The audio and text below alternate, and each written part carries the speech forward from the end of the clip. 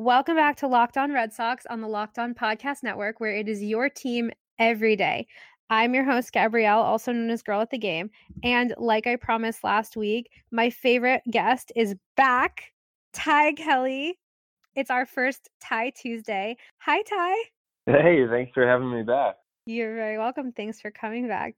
I'm so happy. This is such a treat, especially because I am under the weather and I get to talk to you, which brightens my day. Absolutely. Let's do it. Hopefully we discuss some good things and you end up feeling much better about everything, even the possible postseason format change. Maybe we can brighten your day, talking about that a little bit.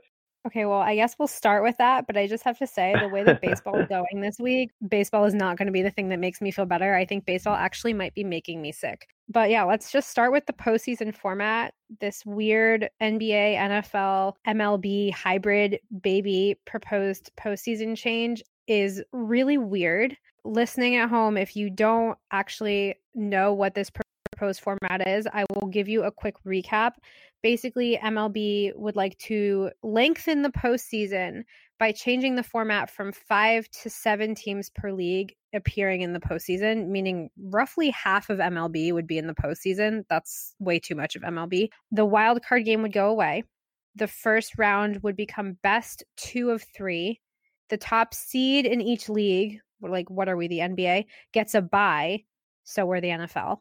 And the teams with the best records would pick their opponents.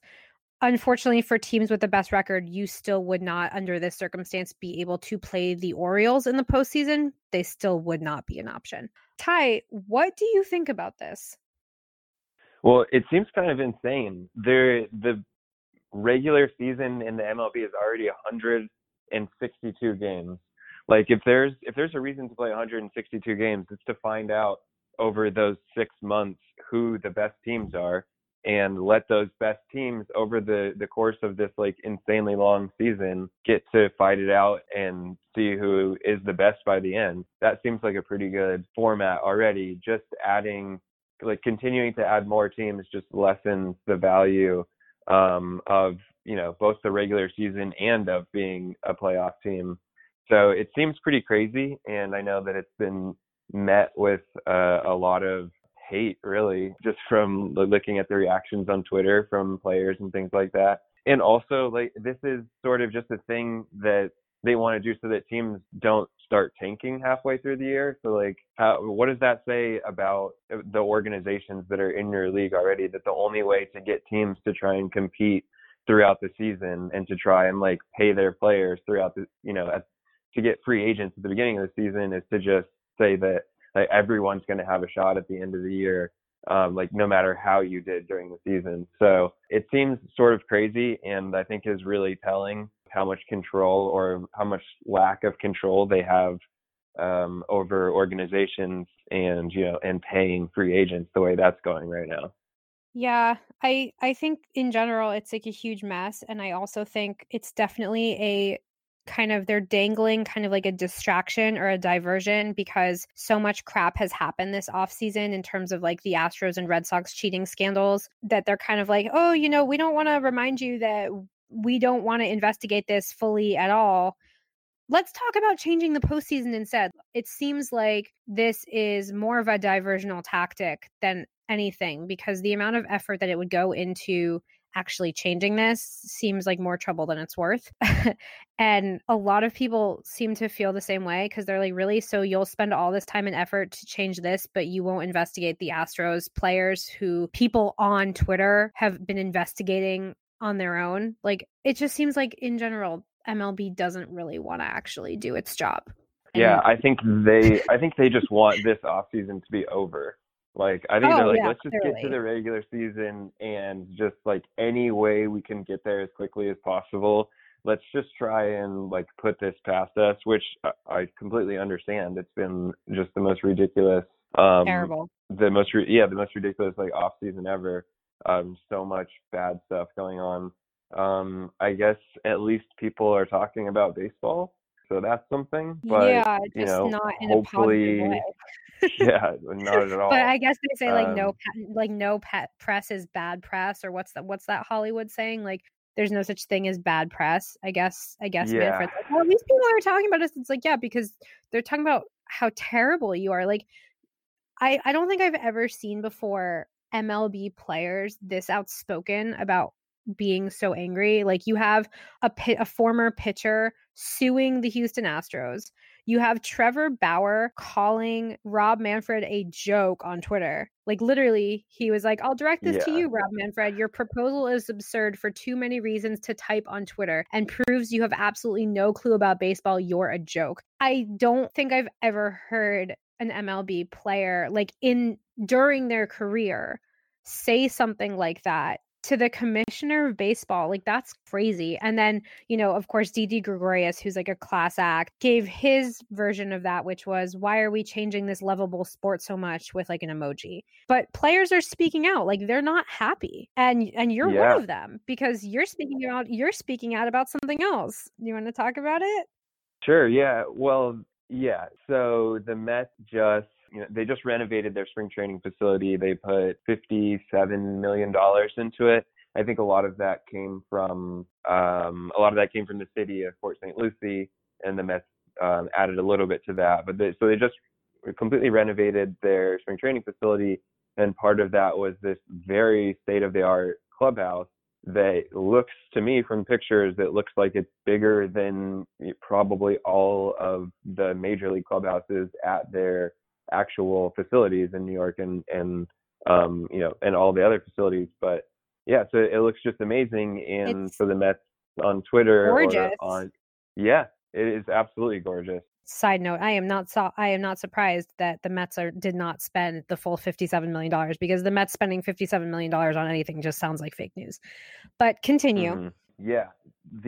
So they basically came out and said this facility is only going to be used for our major leaguers during spring training, and that's it. There is a high A team, the St. Lucie, I think they've been the Mets in the past, Mm-hmm. that plays at that facility already, and they are not going to be allowed to use the clubhouse during their season, because the Mets want the high A players to basically know their place and have that clubhouse as something to look forward to, as like an end goal of like what they could possibly become.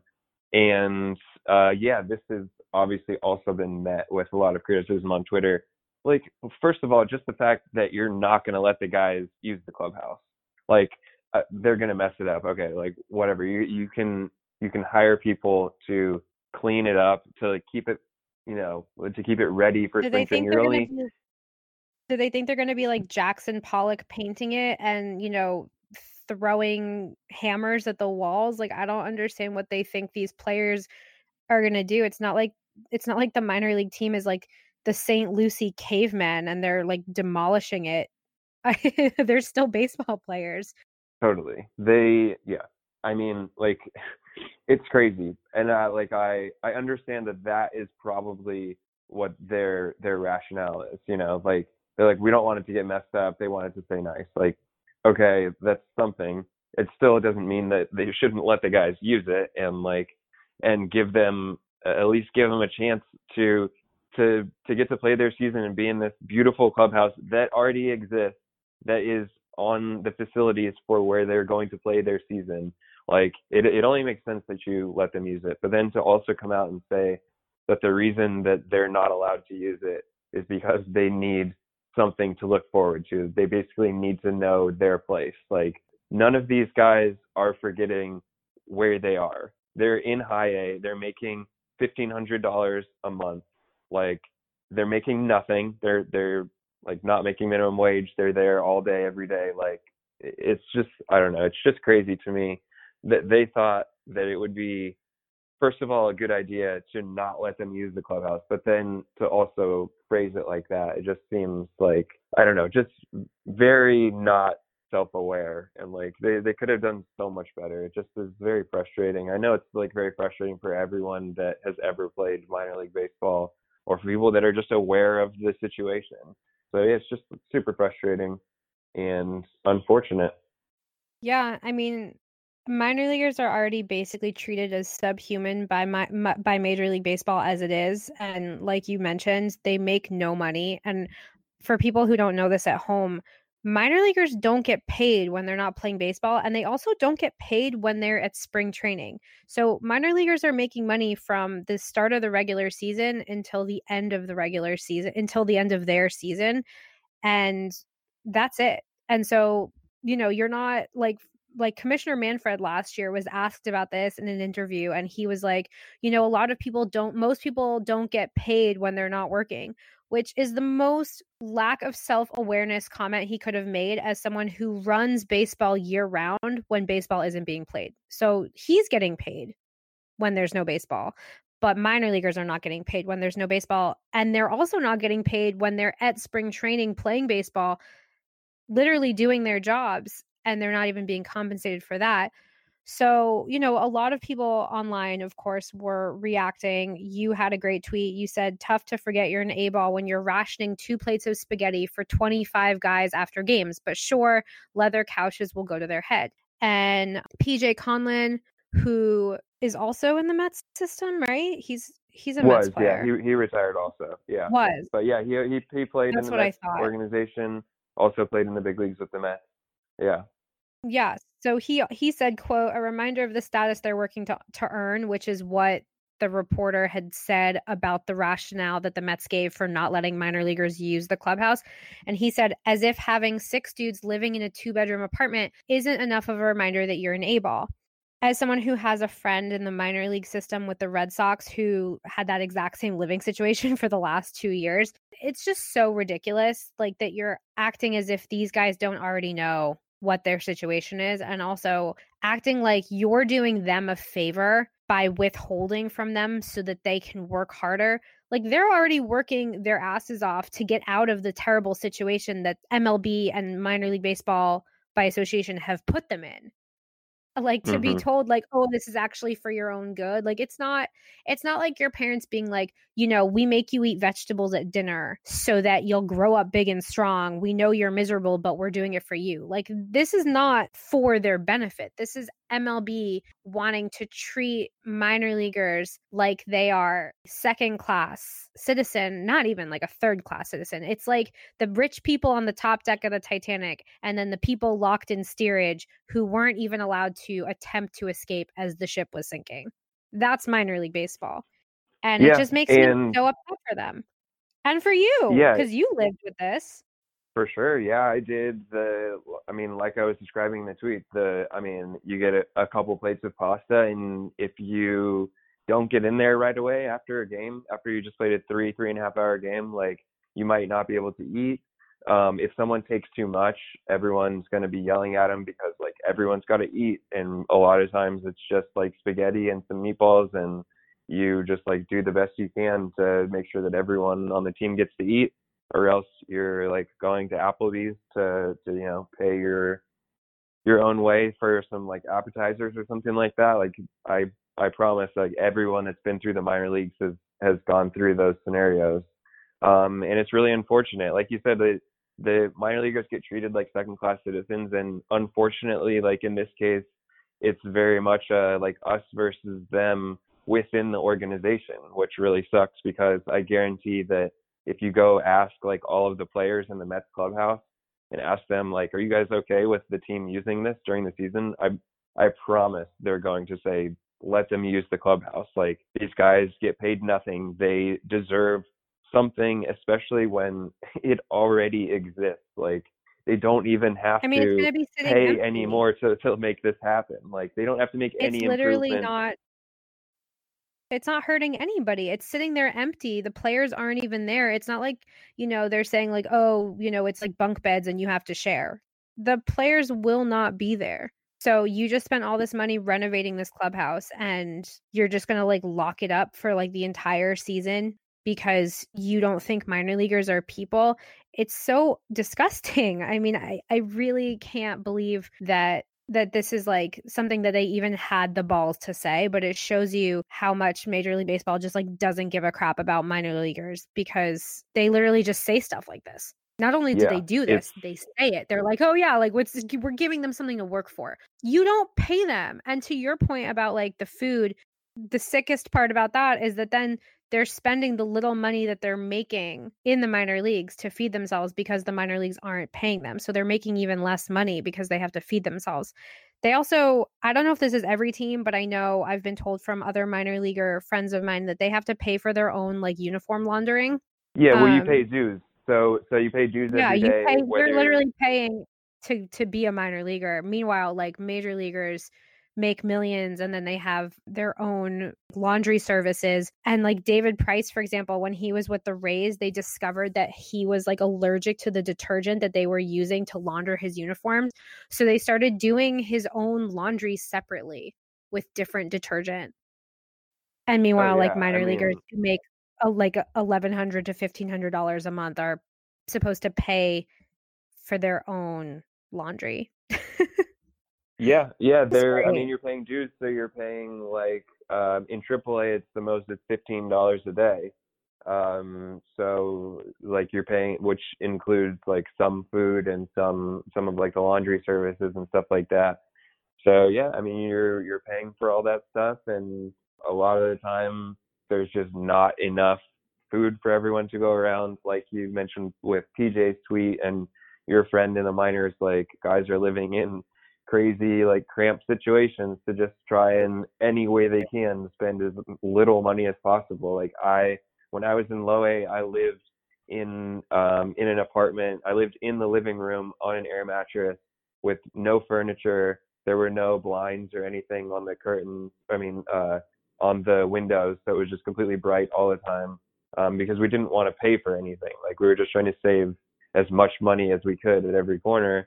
And yeah, and like a lot of times you're just sort of starving yourself until you get to the field and you try and make like a peanut butter and jelly sandwich if they'll let you have access to the bread and peanut butter and stuff like that. Yeah, it can be really tough sometimes, and it's unfortunate that they went this route this time and just tried to like take one more thing away from the guys when they already have so little. Yeah, it just makes me so sick. And I mean, and you and I have a friend, Matt, who literally used to go by the name homeless minor leaguer during his minor league days because he couldn't afford to live anywhere. So he would crash with friends and he would like sleep in his car, and he's not the only one. And obviously, this is a Red Sox podcast. So as much as you and I could talk about this for like an entire week's worth of episodes, the last thing I'm going to say on this subject is I wonder if it has ever occurred to Major League Baseball that they would yield a greater return on minor leaguers, like in terms of like minor leaguers developing into better players if they actually treated them well, like if they nurtured them and fed them and paid them so that they could afford to live comfortably. Don't you think that a lot more, because it's a very high percentage, I think over 80% of minor leaguers do not make it to the major leagues. And a lot of them, it's like they just can't hack it because they can't afford the lifestyle of trying to get to the major leagues by playing in the minor leagues. And I just have to wonder how many players with great potential never actually were able to reach the major leagues because the living conditions of the minor leagues were not conducive to them succeeding. Starving and underpaying players and having them be forced to live in bad conditions for years on end, it's not like it's not like that whole like if you squeeze a lump of coal hard enough a diamond pops out. That doesn't work for a lot of people. A lot of people need the nurturing of just being treated like a human being, and the minor leagues No don't do that. question. Yeah, no question. Yeah, they need to start treating their players as investments. I mean, you're investing in them, either drafting them or signing them as a free agent. Like, invest in their nutrition and their health in general, rest and everything. It's one of the big progressive things that Gabe Kapler was doing with the Dodgers, and that has started to spread to other organizations, but obviously it has not reached every organization yet. Yeah, I mean, you think about like all the fancy stuff that major league teams have for their players, and it's like, well, don't you think that if these players had this stuff from the get-go, it would be less about repairing players who were injured and didn't get proper treatment, or helping players with nutrition who spent years eating McDonald's because they couldn't afford anything else. Like the Red Sox hired a private nutritionist for Pablo Sandoval. And that still didn't work. But meanwhile, you have minor league players who are subsisting on a PB&J if they're allowed to have it, or like half of a plate of spaghetti and meatballs, and like they're not getting their adequate nutrition. And meanwhile, major leaguers are getting paid millions and they can afford this stuff on their own, and then they also have it brought in for them. It's like when actors and celebrities go to award shows and they get these gift bags with like $5,000 worth of swag in it. An actor doesn't need you giving them an iPad. They probably have 4 of them at home. You know who probably needs an iPad? A kid in an underprivileged school. Like, so they can learn. We're not prioritizing the right people here. Like, major leaguers are fine with what they already have. Minor leaguers are the ones that need help. So let's shift over, just because I can't not talk about the fact that the Red Sox have a new manager, and you've been around the majors for a long time, and the minors. Not as long as Ron Roenicke, because he's like 63 years old, obviously, but you've been around a lot of different styles of managers and coaches. The Red Sox just switched, not really up to them, but they did just switch from a very young manager, one of the youngest in the majors, to a decidedly on the oldest side of the managing spectrum. Like, he's not Ron Gardenhire, but he's close. Ron Roenicke is in his mid-60s. Alex Cora was in his mid-40s. And they're not the only team, even though, we both know they didn't want to fire Cora. But the Angels switched from Brad Osmus to Joe Maddon. AJ Hinch was replaced by Dusty Baker. The Red Sox replaced Cora with Ron Roenicke. So over the last couple of years, you've had a lot of teams that were firing these exact people. And Roenicke was the manager of the Brewers, and he had a winning record. He even had they won 96 games in 2011, but then they had a bad start in like 2015 and they fired him. A lot of these teams have just hired older managers who were fired in order for these teams to hire very young managers. And then when those young managers didn't pan out for whatever reason, these teams came crawling back to like the old guard. What do you think about that? Yeah, I think obviously the big thing going on in baseball that has been going on is analytics. And so teams started saying, like, we're only going with analytics. That's all that matters. We're going to bring in young managers who are aware of the analytics side of baseball. And really, that's all that matters, because all the decisions are going to be made before the game. They're going to be written out on a piece of paper that shows exactly who to put in every situation, how to manage every part of the game. And I think what teams are slowly starting to realize, something that I think the players could see very early on, people within baseball could see, but front offices had to sort of see how it played out for themselves. But basically, you can't go like 100% either way. You can't be 100% analytics, because then you're going to leave the human side of baseball behind. You're going to forget that guys are individuals, guys handle situations differently. And throughout the course of the season, like, you can't just treat your entire team as a bunch of robots, basically, with numbers on their forehead that tell you when to play them and when not to. So I think that organizations are starting to pull back a little bit and say, like, we need to meet somewhere in the middle here. Like, you also can't just disregard analytics, because like, it's math, and math is going to be correct. Like, as long as you factor in the human element, like I was saying, like, then you're going to have the best product. As long as you can manage guys and their personalities throughout the season, like how they are in a clubhouse, like, you need to have all of these things together. And the guys with experience, the older managers, they're going to get all of the human side of the game, because basically that's like what everything was managed on before, was like your gut, who you're going to put in at this time, whatever. So it's cool to see that organizations are starting to kind of like come back towards the middle, and there'll be a healthy dose of each, not forgetting about analytics, but also not forgetting that everyone is an individual and not just a robot. Definitely. I mean, baseball needs to become more human. One of the reasons people don't connect with baseball is because it doesn't seem relatable. Like, players don't seem relatable. The NBA is great about putting out content that connects players with fans, and MLB is not able to do that. If they did things like miking up the players when they were playing, like fans love stuff like that because it makes the players seem human. But because baseball is so deep into analytics and, deep stats, people are not interested, in addition to the other million problems with baseball, of course. Meanwhile, the Red Sox are, as we speak, about to announce signing your fellow Jewish baseball player, Kevin Pillar. That's right. And my teammate for 3 days in Toronto. That's right. All right. So give us your Kevin Pillar take from the 3 days that you spent with him. I don't think that I talked to him at all. We probably said hi to each other. But yeah, that was a very weird situation. But we also did play the Red Sox in that time. I remember that was like Mookie Betts was on some like crazy no strikeout streak or something like that to start the 2017 season. Sorry if that's too soon to bring up. I was gonna say, why would you bring up that name? That just hurts me. I'm sorry. I'm sorry. Yeah, the Dodger Mookie Betts. You know what I'm talking about, right? That was so mean. I mean, they need Pillar because otherwise the entire outfield is lefties.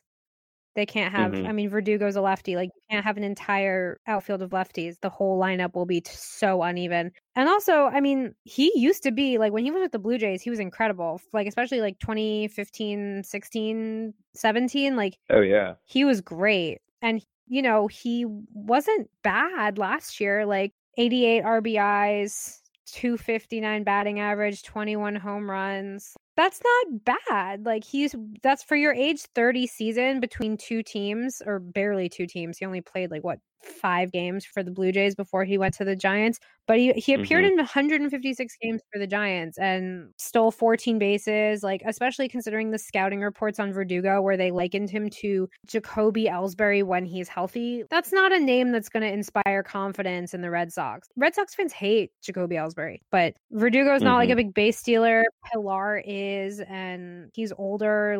You can't have just one 23-year-old out there manning Mookie's position in right field, because the second he doesn't perform to Mookie standards, which it would be humanly impossible for him to meet Mookie Betts standards, Red Sox fans are going to turn on him. They're going to get out the pitchforks and just go total Beauty and the Beast angry mob on him. So Pillar would be great. I mean, he's probably a super affordable get. I don't know why they still haven't signed Brock Holt. They really hate us. For sure. And with Pillar too, he's familiar with the AL East already. And coming from San Francisco last year, that's a tough place to hit. That's a tough division to hit in. That's a tough place to play outfield in San Francisco. That's got to be the trickiest outfield in the entire league, I would imagine. So there's a lot of pluses to bringing Pillar in. He's going to play good outfield. He's going to hit. And as a righty at Fenway too, you've got to like hitting there. Yeah. I don't remember if you and I were talking about this. This is the last thing we can talk about. We can bring it back to last Friday. You and I were talking about how MLB suddenly has zero value for 30-plus-year-old players now. And you know what? The veteran presence in a clubhouse is important. And with Pedroia probably not being around for a large chunk of the season, Mookie being gone, I know he's only 27, but he's been with the team for years already. So veteran presence, David Price gone, Porcello's gone. They don't really actually have a lot of veteran guys in the clubhouse right now. Yeah. Pillar has been playing since 2013, and he was in the, aside from most of last season, he's spent his entire career in the AL East. So I think that this would be an excellent get for them, and I'm sure it's not going to be very expensive.